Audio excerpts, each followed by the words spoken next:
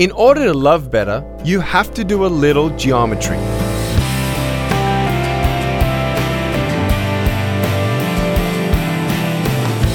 Hi, I'm Nick Vujicic at lifewithoutlimbs.org.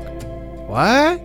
Okay, let me explain. You see, I love my wife Kanea with all my heart. She's an incredible wife, a supermom, and a great teammate in the ministry. Now, I'm sort of a romantic, so I like to do things that'll brighten her day, like taking her on a surprise date or giving her a bouquet of her favorite flowers. But while these things are good, the best way to love my wife is to love God more.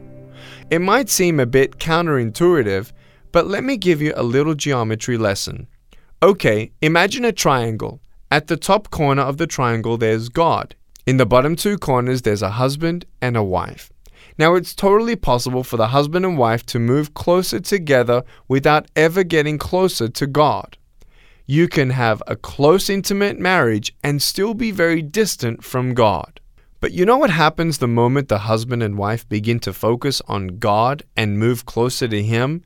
They begin to move closer to each other as well.